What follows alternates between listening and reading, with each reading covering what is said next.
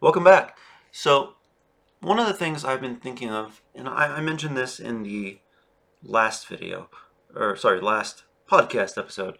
I do videos as well. About one of the things I said is one of the best ways to learn something is to teach it to someone else. And one of the things I've been trying to wrap my head around lately is hooks.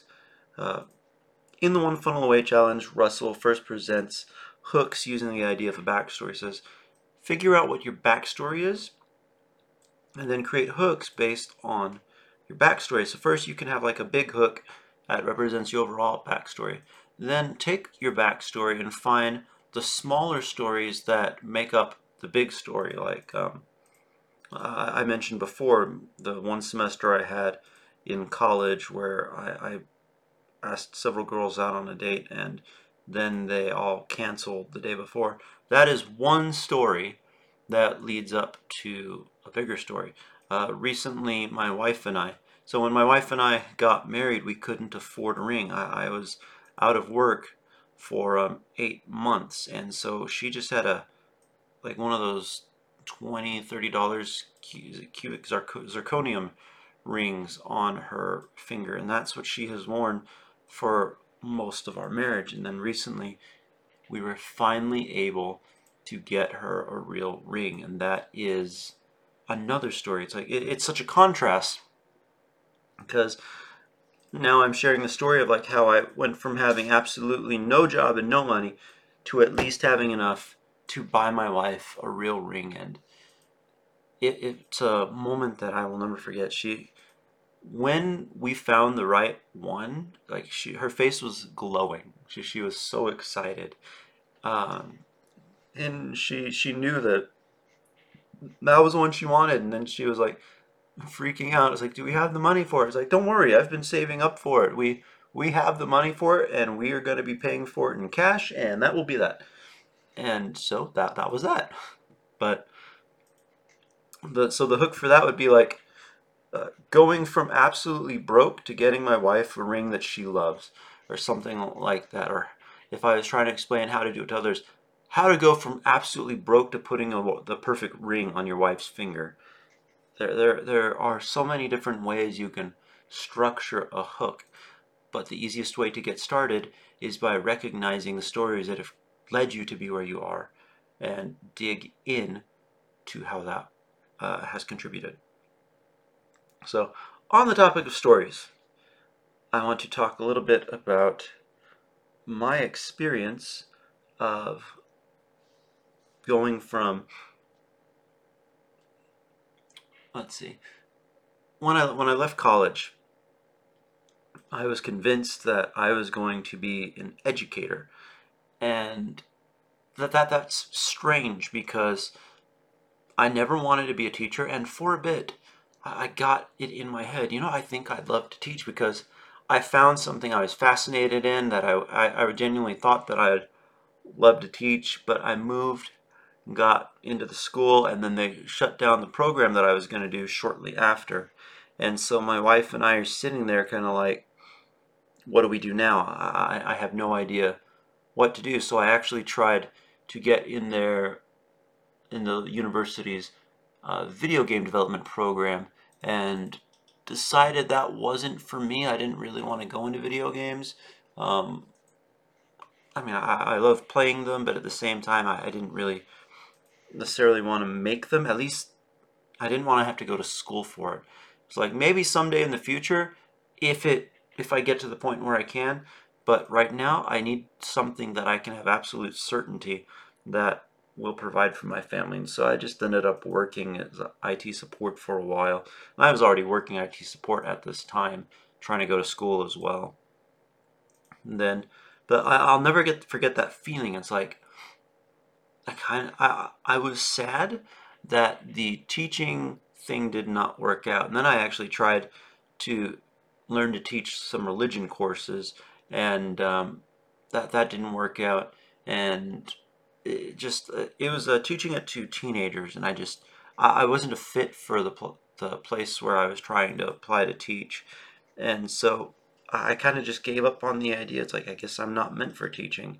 Uh, and continued on with the IT support. And eventually found my way into the software engineering realm. But in the back of my mind, I had this idea. I was like, what if the teaching thing had worked out? How would I feel? And then there was a part of me that was like, you'll never make as much as a teacher as you would as a software engineer. It's just, that's not going to happen. This will let you provide for your family. And it felt so good when I got my first job in the tech industry. My wife and I looked at the paycheck. Neither one of us had ever seen that much on paper. And like it wasn't a huge check, but like my parents had never made that much, and I don't know about her parents. Maybe not much more than that, or I don't know the specifics, but I know that for us, it was enough to completely change our quality of life. And from there, I continued to advance quickly within my career field as a software engineer and just continued to make more and more until I finally broke the six-figure mark. And things were not the same as either one of us had thought we would be. But at the same time, I didn't even realize what I was doing. I kept finding opportunities to teach here and there. I enjoyed teaching art to kids, and so I did that off and on for a little while, or teaching art to just kind of whoever would let me. I tried creating art tutorials at one point, and just because I thought it was fun. And then one day my wife's like, maybe you should consider going back into teaching. And I just kind of was like, nah, I don't think I'd enjoy it. But then as time passed, I kept toying with the idea, just kind of passively. But actively, I was starting to dwell on the fact that I didn't enjoy the software engineering. It was really getting to me. I didn't want to do it anymore. But I didn't know what I wanted to do. In my mind, I was still thinking, well, I don't like teaching. I do like being an artist, but I don't think I want to do it for a living. And I don't really have any other skills. What else am I supposed to do? It's like pretty much the software engineering or bust. And it was hard. I felt trapped. I felt isolated. Like I had put myself in this position, and it was distressing because I felt like I had done my absolute best to take care of my family and to make decent money and provide them with a good quality of life. And I was miserable. Like, I didn't want to get up in the morning. I absolutely did not want to go to bed. In fact, I absolutely hated the idea of going to bed because it meant I had to get up the following morning. And so I didn't know what to do. And so my wife and I started pursuing the idea of becoming an entrepreneur, and my wife is always been very supportive as long as I am willing to work at it. I'm very good about once I set my mind to something, finding a way to make it happen. And so she was like, I've seen you do this before. Just if you do it again, I'm fine. I know you can do it. Just do it. And so that's what we've been working on. And I realized teaching is a good thing because there are different ways to do it. And not everyone who teaches has to make less than they deserve. I believe that teachers are fantastic people, and the majority of them should be making far more than they do.